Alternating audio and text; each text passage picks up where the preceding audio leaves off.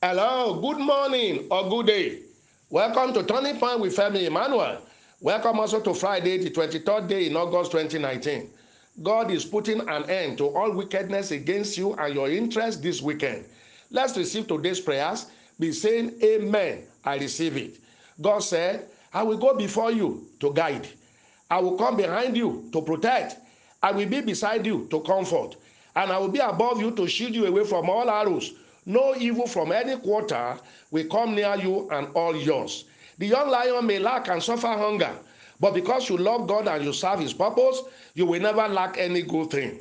That is your covenant portion from today and forever. God shall provide for all your needs, your spiritual, physical, material, emotional, financial, as well as all other needs. He will defend your cause. I say God will defend your cause. The Holy Spirit of God will lead and guide you to where blessings are waiting, to where helpers are waiting.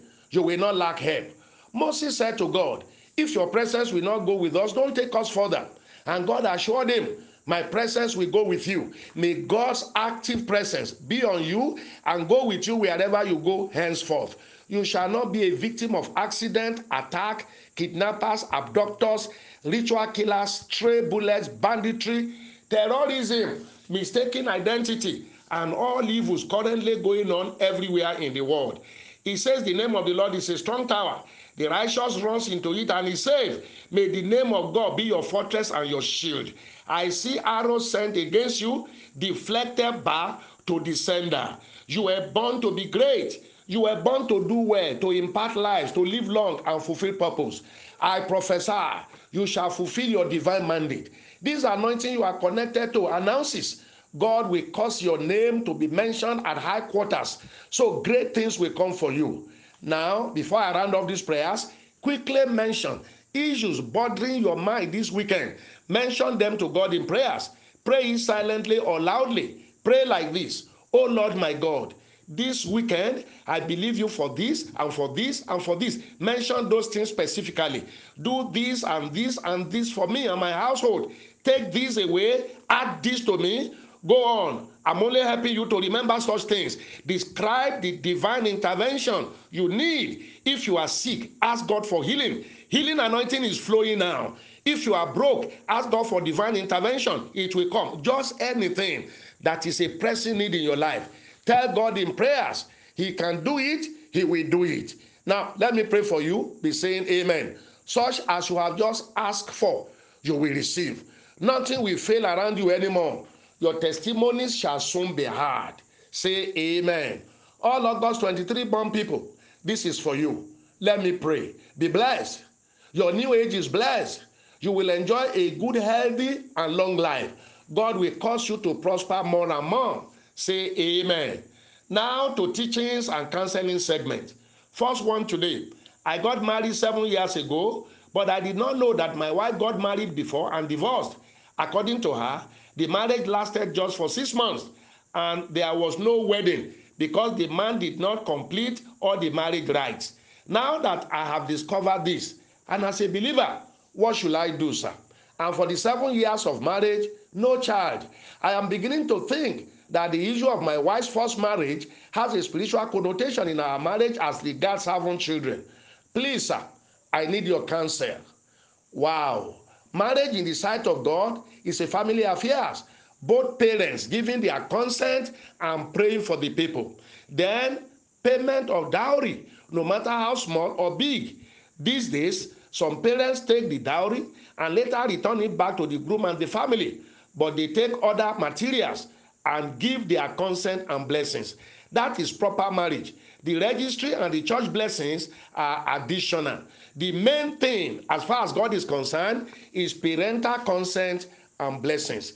If your wife did that in the first marriage, then she was married. So you are with another man's wife, except he's dead or walked away from the marriage. Bride price return, and in the case of a court marriage, if it was done, a proper legal separation will be necessary. So it is only her that need to tell the whole truth on this matter. Do your own investigations as well. Again, I need to say something to everybody today. Two people planning to get married should not hide issues such as this from each other. If you were previously married or you had a child outside wedlock, such issues should be made known to your partner, who then will decide whether to still go ahead or not. If there was a surgery that has affected the reproductive system, for instance, the womb or the ovary removed, she must let the partner know. If the man is impotent, cannot do, he must let the woman know, and so on. To later discover such fact after wedding means the wedding was conducted in error. It cannot stand. So, man, if you are satisfied she was not properly married after your investigation and discussion, then she is your wife. See a good gynecologist for conception issue and start a spiritual warfare on it as well. I have previously taught us on how to do spiritual warfare. Talk to me again on this matter if there is need to. After you have done all your findings, we are praying along with you. It is well. Next, sir, I got married 5 years ago. I'm blessed with children. A couple of months after marriage, I found out that my husband has impregnated another woman. It was a difficult time. Eventually, the woman had the baby. My husband owned up to his responsibilities and made promises to his family and mine, only to find out that after 4 years, the same woman just delivered another baby for him, and I was in the dark all through the pregnancy. I am so confused and heartbroken. Daddy, what can I do? Wow. Can you see this again? Why are some men behaving like this? No genuine love and respect for your woman and no fear of God. Well, he is your husband. You are the legal wife. The other woman is a concubine, or call her woman friend, with whom he commit adultery. Claim your home and your man, even though you got married to a wrong person. I'm almost certain you were not a Christian of any substance the time you got married to him. If not, you could have applied 2 Corinthians chapter 6, verses 14 to 16, as I have regularly taught it here.